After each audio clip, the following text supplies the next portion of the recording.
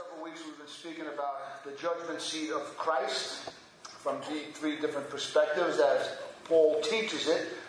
In 1 Corinthians chapter 3, he speaks about it from the perspective of Christian teachers and how they build up the body of Christ, whether they're using wood, hay, or straw, and that would be invaluable things like personal ambition or bad doctrine or the lack of doctrine, compared to some teachers building up the body of Christ with pure doctrine and pure ambitions to see the body of Christ be healthy and to be thriving.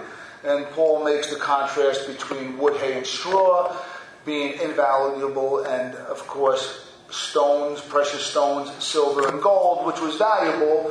And so Christian teachers, whether it's me and John Verdi or anybody over 2,000 years who has ever taught the body of Christ, who has encouraged the body of Christ, who has taken on the position of pastor or a teacher or anything else because they believed with all their heart it was given to them by the Holy Spirit, will still be accountable on how we built up the body of Christ.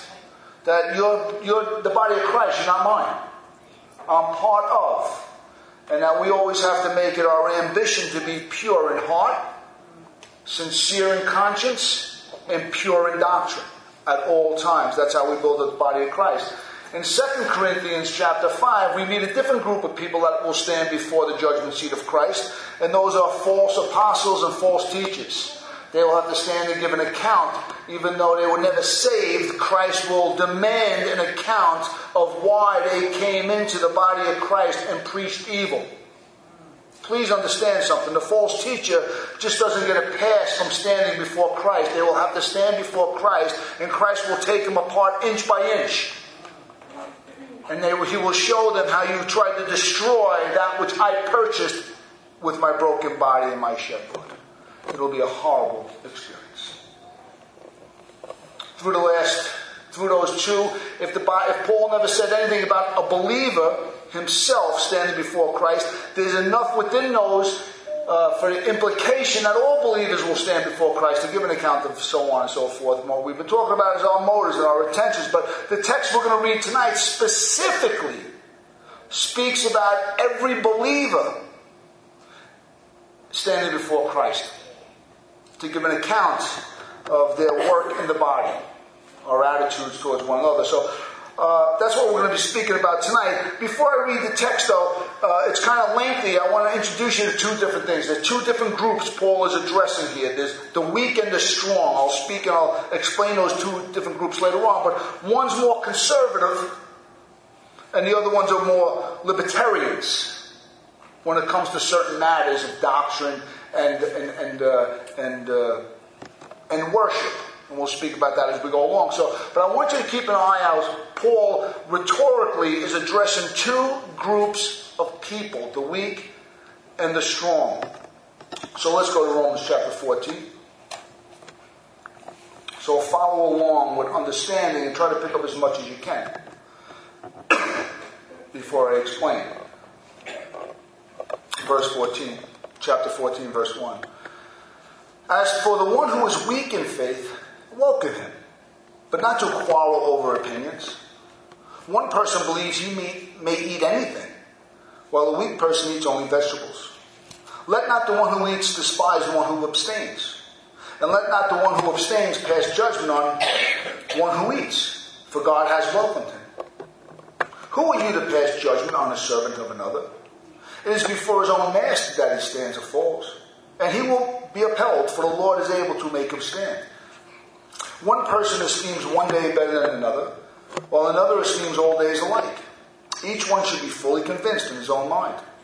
The one who observes the day observes it in the honor of the Lord. The one who eats it in the honor of the Lord, since he gives thanks to God, while the one who abstains in the honor of the Lord, and gives thanks to God also. For none of us lives to himself, and none of us dies to himself. For if we live to the Lord, and if we die to the Lord. So then, whether we live or whether we die, we are the Lord's. For to this end Christ died and lived again, that he might be Lord of both the dead and of the living. Why do you pass judgment on your brother? Or you, why do you despise your brother? For we will all stand before the judgment seat of God. For it is written, As I live, says the Lord, every knee shall bow to me, and every tongue shall confess to God. So then, each of us will give an account of himself to God. Therefore, do not pass judgment on one another any longer, but rather decide never to put a stumbling block or hindrance in the way of your brother. I know and am persuaded in the Lord Jesus that nothing is unclean in itself, but it is unclean for anyone who thinks it's unclean.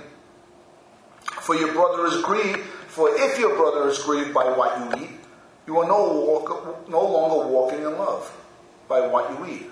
Do not destroy the one for whom Christ died. So do not let what you regard as good be spoken of as evil.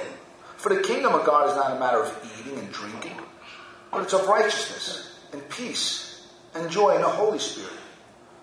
Whoever thus serves Christ is acceptable to God and approved by men. So then, let us pursue what makes for peace and for mutual upbuilding. Do not for the sake of food destroy the work of God. Everything is indeed clean, but it is wrong for anyone to make another stumble by what he eats. It is good not to eat meat or drink wine, or do anything that causes your brother to stumble. The faith that you have, keep between yourself and God. Blessed is the one who has no reason to pass judgment on himself for what he approves. But whoever has doubts is condemned if he eats, because he's not eating from faith. For whatever does not proceed from faith is sin. Chapter 15. We who are strong have an obligation to bear with the failings of the weak and not please ourselves. Let each of us please his neighbor for his good, to build him up. For Christ did not please himself, but as it is written, the reproaches of those who reproach you fell on me. For whatever was written in former days was written for our instruction, that through the endurance and through the encouragement of the Scriptures we might have hope. May the God of endurance and encouragement grant you to live in such harmony with one another, in accord with Jesus Christ, that together you may with one voice glorify God and Father of our Lord Jesus Christ. Therefore welcome one another as Christ has welcomed you, for the glory of God. Father, we thank you for your word. We thank you for the searching ministry of the living word of God. We thank you, O God, for taking truth and applying it to the heart of the believer. I thank you, O God, for ever encouraging us to come up higher, to walk the high road of interpersonal relationships, Father God, for the sole purpose of serving Christ and giving you glory, O God. God, help us in this endeavor to accept one another, to welcome one another, to build up one another, to encourage one another, Father God. And thank you for the wonderful opportunity of speaking life into another believer, Father God.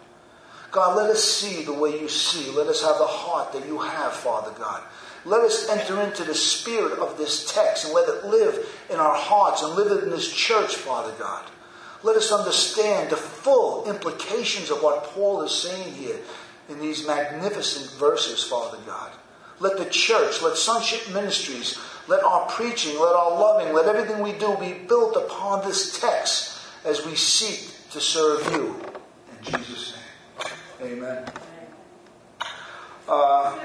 This text tonight is in no way a general or broad view.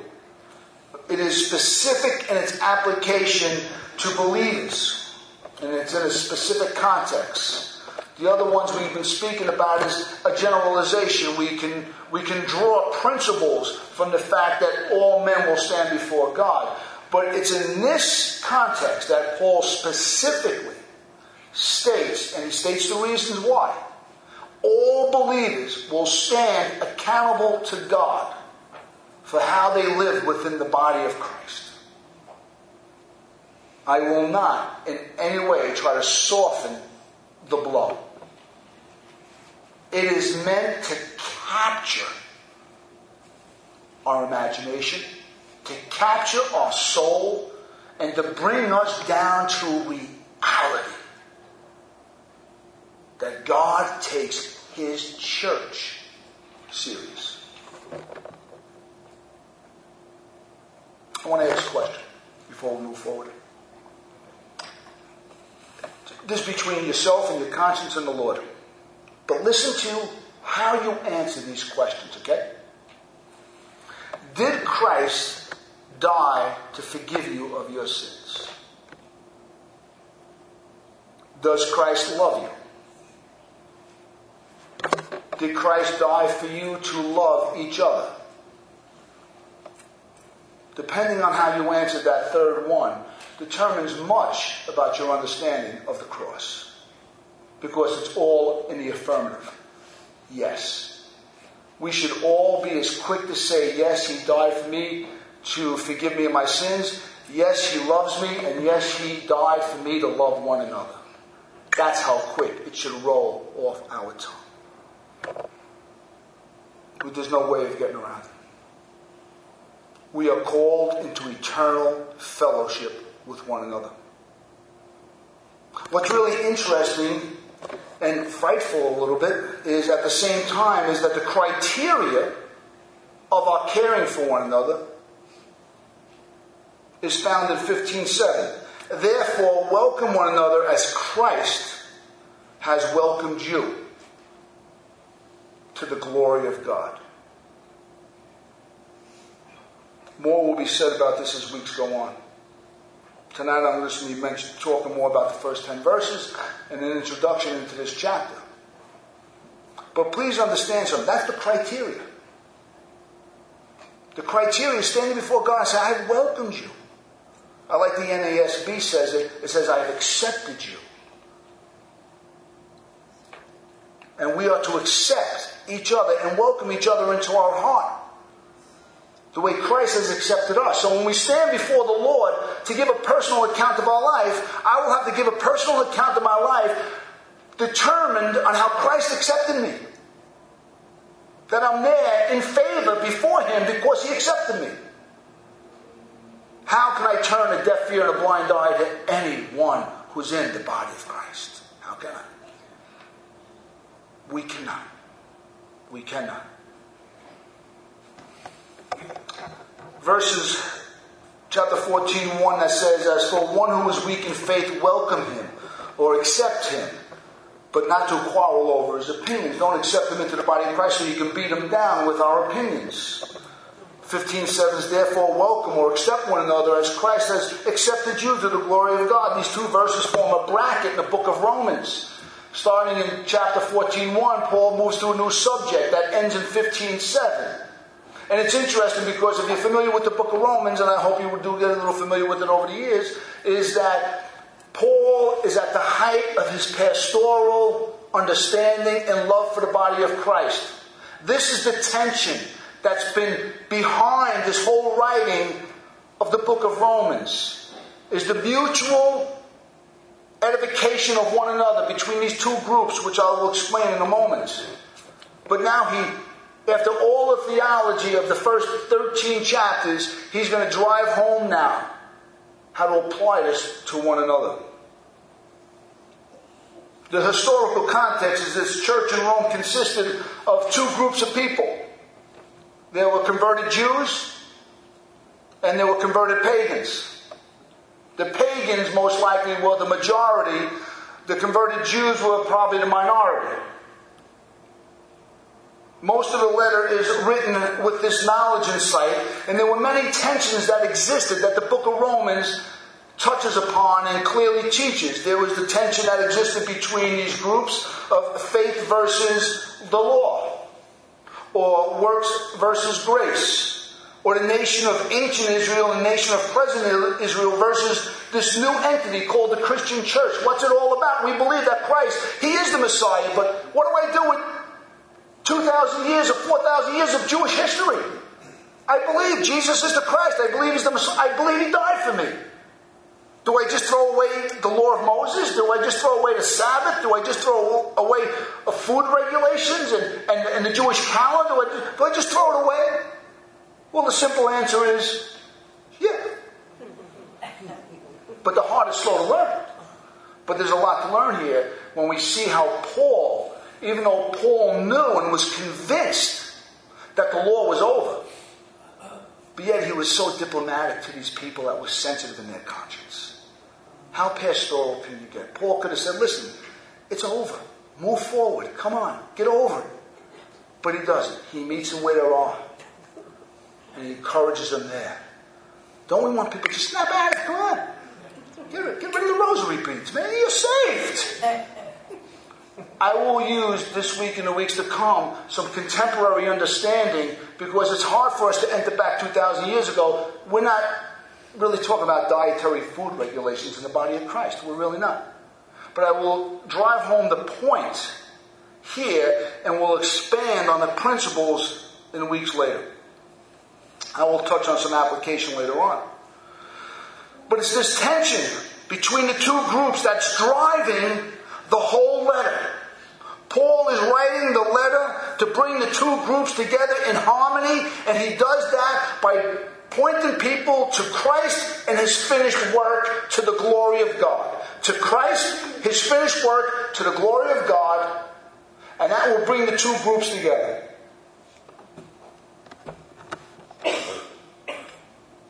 When we come to chapter 14, we're introduced into the weak and to the strong. What's the first thing you think about the weak brother? Accept the weak brother. What would you think?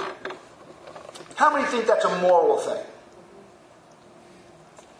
It has nothing to do with morals at all. This is not the weak brother who's continually sinning. It has nothing to do with sin. And who's the strong brother? He's the super Christian, right? I know you're looking at me. I got feet of clay. But I got a great Savior. Amen. I got a great Savior. Just like you do. The strong aren't the morally strong, but I pray they are. I'm sure they got their moral failings, and they got to, put the debt to deed to the body by the Spirit, and they got to be led by the Spirit. But the strong are those who grasp almost instantaneously that Christ finished everything. They're not worried about the Sabbath. They're not worried with Sunday. They worship God every day. They're not worried about food laws. They know that it's not about the kingdom of God's not about food. That God's concerned if I'm eating pork. It's about righteousness and peace and joy in the Holy Spirit. That's the strong. They got the gift of faith. They just embraced Christ. They saw the magnificence of Christ and his work. And that the Old Testament was just preparatory. All those food regulations and all those calendars and all those sacrifices, they were just pointing to something much greater to come. And guess what? He's come. Someone greater than Solomon, someone greater than Temple, someone greater than Aaron, someone greater than Moses has come. Jesus Christ, he's greater than the temple. He is the temple of God.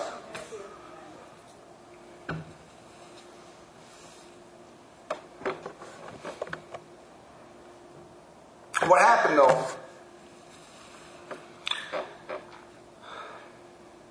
The strong started to look down on the weak. The strong who understood the full implications of what Christ did had this sense of superiority. Come on, get with it. Get with the religious program. Don't stop being so uptight. Have a glass of wine. Eat the pork. It's good. Taste the barbecue. Enjoy it. Don't worry about Sunday. You worship God any day. And we got this battle of wits going on. We got this battle of convictions going on between the libertarians and the ultra-conservatives, because the ultra-conservatives didn't know what to do with their old scruples. They're like, but for 2,000 years, this is what our nation did. Everything the Jew did from the cradle to the grave was regulated by the law of Moses. Think about that. Everything. You were circumcised on the 8th day. Your whole life was regulated by the law of Moses. If you were Jew in Turkey, whether you were Jew in Antioch, whether you were Jew in Jerusalem, everybody did the same thing all the time, all year long. Think about it. They worshipped on the same day of the week. They worshipped on a new moon. They worshipped at all the festivals. They were all the time. They didn't do it in one month and another group did it in another month. They didn't worship on Saturday, another group. They did it all the time. Their whole life was regulated. And now they're saved, the Messiah has come, and they're like, but I just can't break away. I can't seem just to give up the past. The strong, the libertarians that understood these things were gone, would look with disdain down upon the people. The word is used contempt, and it means scorn. It means to reject someone. They were actually rejected. This was no mere mental protest. This was verbal. It was emotional. They made it known that we're better than you. And we're not going to accept you, but we reject you. You can cut the tension with a knife.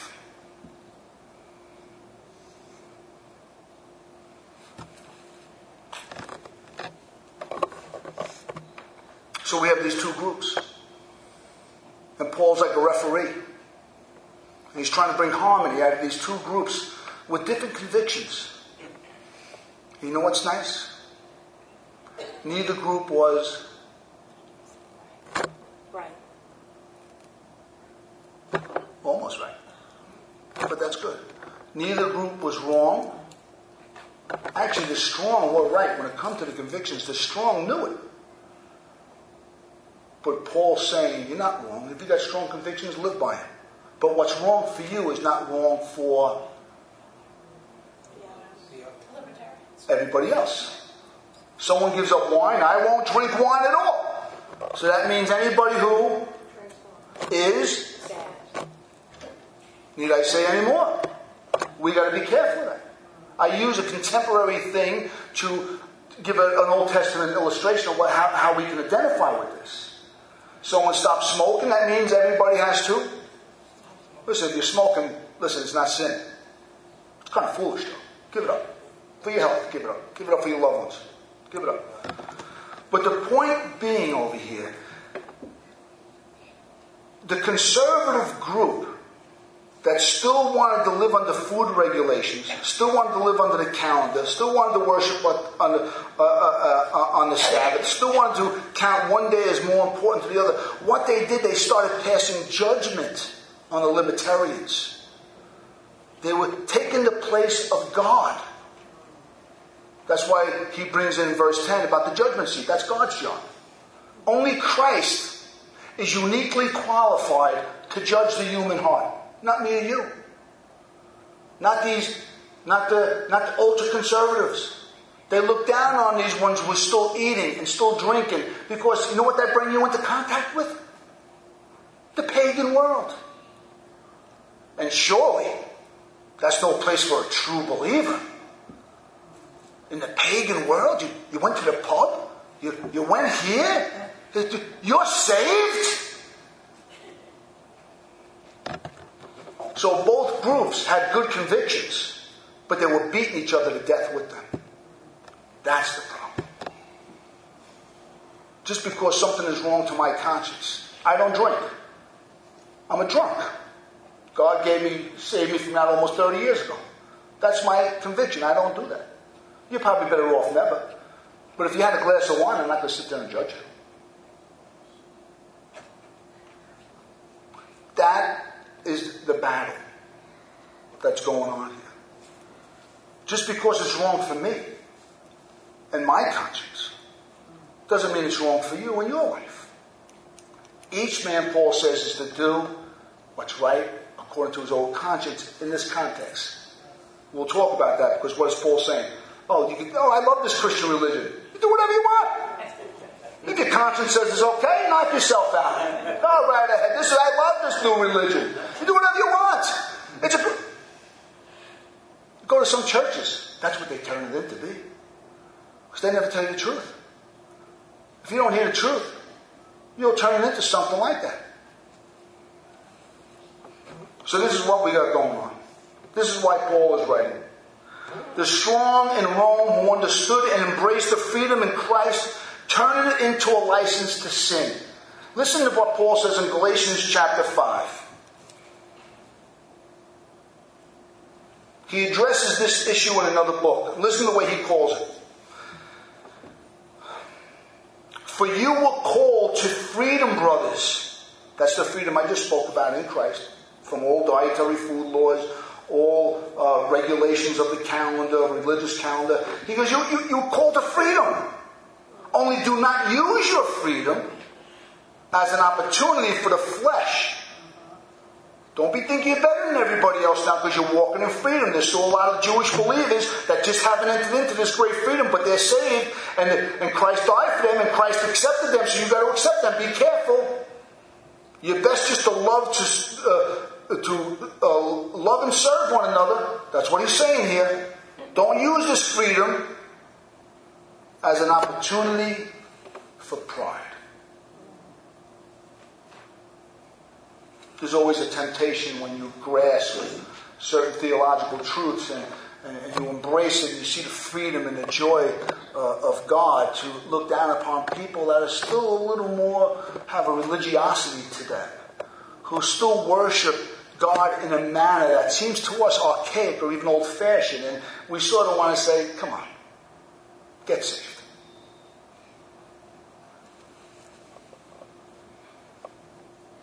Instead of loving the weaker brother with the extremely sensitive conscience, it turned into an opportunity for the flesh, as is the unfortunate tendency of people who think they've arrived in life. Isn't that a tendency of people who have arrived in life? Just to stare down their nose at other people.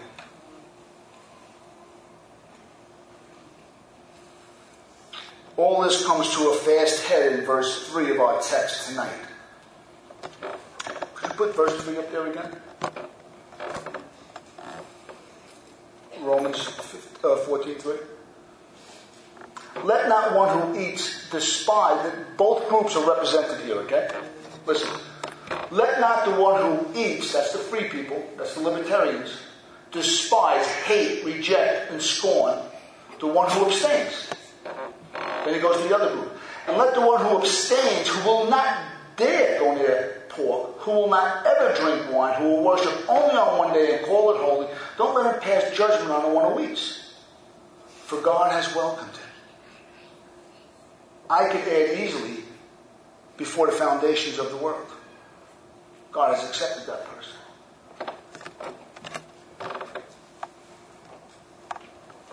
This verse sets the whole stage for the context of chapter 14 and 15 to verse 7.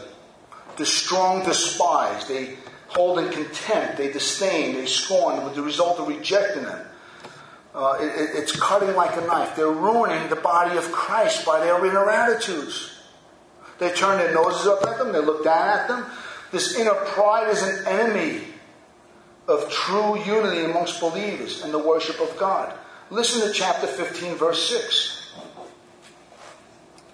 That together you may, the weak and the strong, that together you may, the may is the weak and the strong, the Jew and the Gentile, together you may, with one voice, glorify God and Father of our Lord Jesus Christ. That's the goal. That's true worship. Can we call our worship pure when I got hatred and rejection in my heart towards another believer? Can I actually sit there and say, God, I love you, and you're worthy, and you're great, and not hear the rebuke of Jesus when he said, if you come to the altar and bring your gift, but your brother has something against you, leave the gift here. God will accept it, but leave the gift, go get your heart right with your brother. And then come bring your worship to God.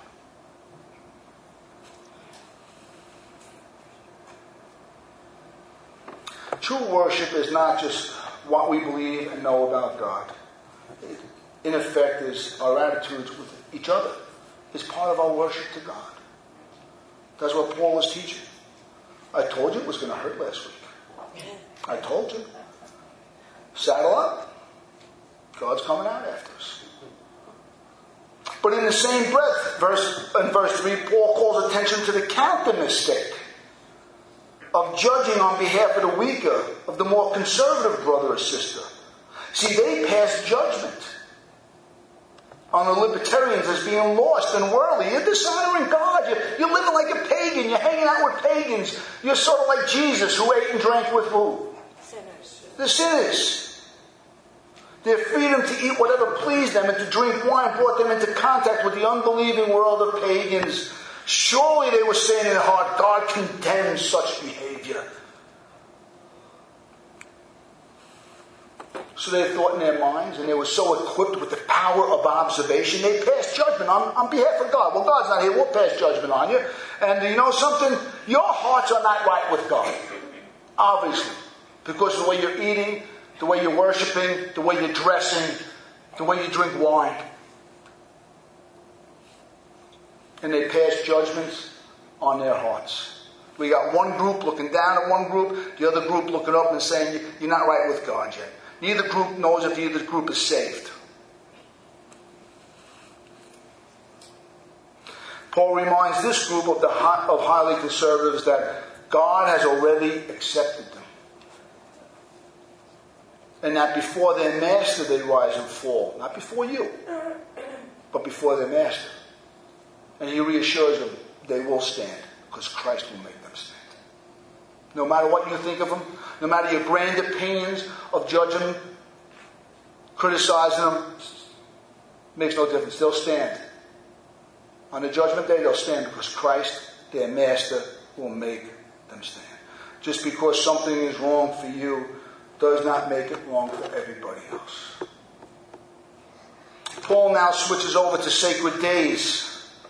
Verses 5 and 6 and 7, and gives us insight into these matters. Whether it's food or no food, whether it's days or no days, what matters most is why anybody does anything for God. Not what they do, but why they do it. If one abstains, it should be for the glory of God.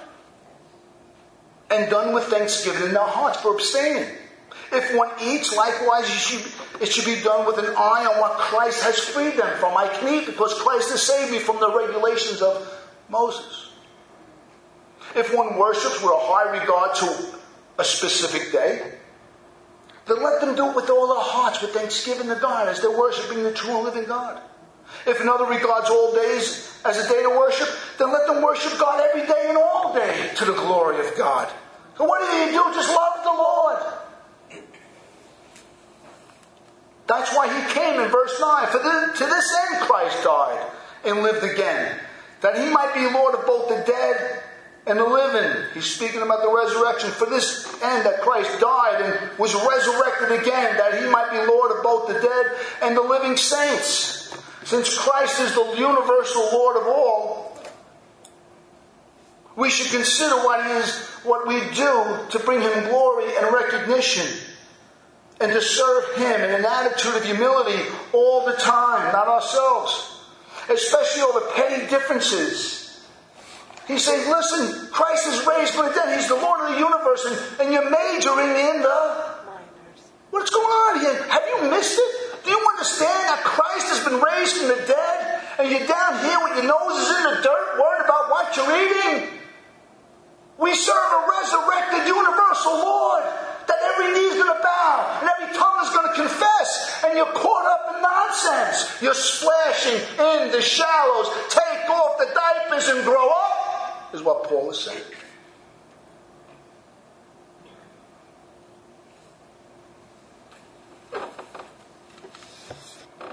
Which leads us to Romans 14:10. Why do you pass judgment on your brother? That's one group. That's the conservatives. Passing judgment on your brother, who they didn't think were brothers, because they were still living like pagans in their estimation. Then he says to the other group, why do you despise your brother? As you are better because you've got some freedom in Christ. Don't you understand? Have you not grasped that we're all going to stand before the judgment seat of God? And he just drives home this reality and reminds both of them of their common fate of standing before Christ, the only true judge of men's hearts. As I spent time over the weeks just pondering and reading and studying and praying and meditating on this verse of Scripture and how Paul uses this judgment seat of Christ, it's like Paul didn't write Romans to talk about the judgment seat of Christ. He didn't write 1 Corinthians chapter 3 to talk about the judgment seat of Christ. He didn't write 2 Corinthians chapter 5 verse 10 to speak about the judgment seat of Christ. He's dealing with situations, and in the middle of the situation he grabs onto this higher reality and he uses the sober people up. This is not a systematic theological trustees on the judgment seat of Christ. He's a pastor. And he wants people to live in harmony. And he sees the tension. And he sees the indifference. And he's saying, please understand something. What? How can I explain it? We're all going to stand before Christ. Don't judge one another. This is the pastor's heart. It's a way of sobering them up to reality. And they get on to the business of what he says in Romans 12 of being living sacrifices for God and not self-appointed judges. Leave it to Christ. If there's any kind of nuance in our heart that needs to be addressed, let God do that. He does it not just thoroughly, but much more graciously and mercifully than we ever could judge one another. Understand, I'd rather stand before God than stand before some Christians. I'll get mercy from God. If some Christians ever understood what went on in my heart, I'd be like, God's more gracious to me than people are. It's a good thing to stand before God. Could you imagine standing before the elders of Israel when they crucified Christ? Could you imagine being the woman who was caught in adultery, thrown before the elders naked and caught in sin? She was better off being caught and thrown before the loving feet of Jesus Christ. Where all she heard was, daughter, your sins are forgiven. Go sin no more. Judge not, lest you be judged. I don't want you to miss, I'm going to spend some time in this text, but I don't want you to miss how Paul just grasps this end time reality of standing before God to say, come to your senses. Rise up and see the big picture. Don't get tossed to and fro by these emotional, petty nonsenses. If you're really concerned about someone getting away with something, don't worry. They'll stand before God one day and He'll do a wonderful job of scrutinizing their heart. And He'll do a wonderful job of scrutinizing all our own hearts. Paul's basically saying this. Listen, we have enough energy and time to spend on our own hearts. Let's not do it to others in these matters. Listen to William Barclay. He says this on this verse. Naked we come into this world and naked we leave it. He goes on to say, quote, we stand before God in the awfulness. We stand before God in the awful loneliness of our own souls. To Him we can take nothing but the character which in this life has been building up. That's it. I can't stand before God and say, you know something, I look a little better than those two guys, right? All I can do is stand there before God and say, God, this is all there is. This is what your grace did to my life. This is the character, the fruit of patience, the fruit of self-control, the fruit of genuine love for my brother and sister in Christ. It's the fruit of goodness and kindness. As I constantly reflected on your mercy in my life, it had this great ability to transform this sinner into a saint. I had prejudice, I had hatred, I had criticism, I had judgments of anything and everybody all the time. But as I reflected on what you've done for me, it changed me from the inside out. That's all I have to bring before God. That's why Paul can say in verse 19, so then let us pursue what makes for peace and for mutual upbuilding. Do not for the sake of food or personal opinions destroy the work of God in someone else's life. When anyone stops being a living sacrifice, understand something. And being a constructive part of building the church of God. Usually and sadly we become self-appointed judges of others. And unconsciously tear down the work of God. The low road of contempt and judgment of others is so natural to our human soul. It is just, listen, none of us get away with it. It's part of our sinful hearts. It's a sad reality in our sinful heart. But within this chapter and a half, there's a clear diagnosis of this hidden sickness. Clear diagnosis. But within this text is a clear antidote. Divine antidote to such behavior. I ask you this as we close. Are you concerned about how we would look before Christ if we had to stand before Him today? I hope we're all concerned to some degree. Always remember what I said. Standing before Christ will get me to sober up. But that won't change me. I'll ask you today, do you want to change in your heart? Don't look to the judgment seat, look to the cross. As Christ has accepted you, what's that an allusion to? The cross. Where did He accept you? Where did He make peace with God for you? Where did He save you? He saved you at the cross. If we're going to accept each other as Christ is accepting me, I got to go understand what Christ did for me at the cross. Because if my behavior still needs to change, it's not because I didn't grasp the magnitude of reality of standing before Christ. It's because I still have not properly understood or applied the full implications of what Christ has done for me at the cross. Father, we thank You for challenging us. Thank You for stirring the pot in our hearts, Father God. And I think, Father God, as we go through this text and as we spend time in this text and as all of us just personally spend time thinking about this and reading this chapter,